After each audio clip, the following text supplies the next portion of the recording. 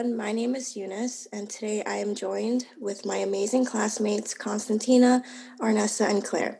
Today we're going to be discussing about exploring assumptions, ideologies, and beliefs about the English language, linguistic variation, and bilingualism.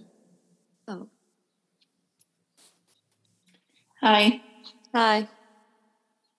It is important to talk about assumptions, ideologies, and beliefs about the English language because a lot of people mistakenly believe that speaking English is easy and that those who are learning are only speaking that are from another country. It's important for everybody to realize that speaking these misconceptions can hurt people and sometimes discourage them. How can we create a safe environment for learners when it comes to them learning and communicating with one another? To start off, I would like to begin with my own experience with learning English as a bilingual person. Growing up, I spoke the majority in Korean, and when it came for me to go to school, I had a difficult time catching up with other students and was placed in an ESL class. Although it took time, there were teachers that were patient and very supportive during the learning process.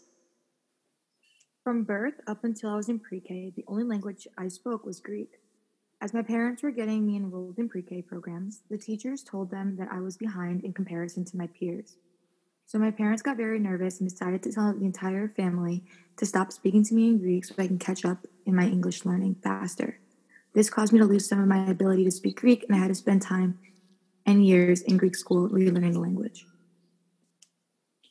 My first language was Montenegrin. I learned English as a toddler, but I primarily spoke Montenegrin with my parents and family. Being the oldest child of an immigrant family, it is most common to speak the mother tongue. Yet when I started kindergarten, my teacher saw that Montenegrin was my first language and immediately put me into an ESL program without speaking to my parents. It was so confusing because I already spoke English fluently. One major misconception about learning English is that often people think that you can't speak English just because it is not your first language. No, English may not be my first language, but that does not mean that I don't know how to speak it. And because of these misconceptions, there are students that are placed in ELL or ESL classes. Another big misconception is that there are people who believe that being bilingual as a young child can negatively affect them. However, research shows that children who are bilingual or multilingual have better concentration rate as well as being able to study/focus better. These are just a few out of many misconceptions that people think when it comes to students being bilingual and multilingual. So as future educators, how can we support our students?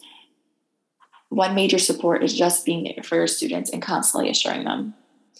So what can we take away from the assumptions people make about students' languages, and how can we avoid these misconceptions in the classroom?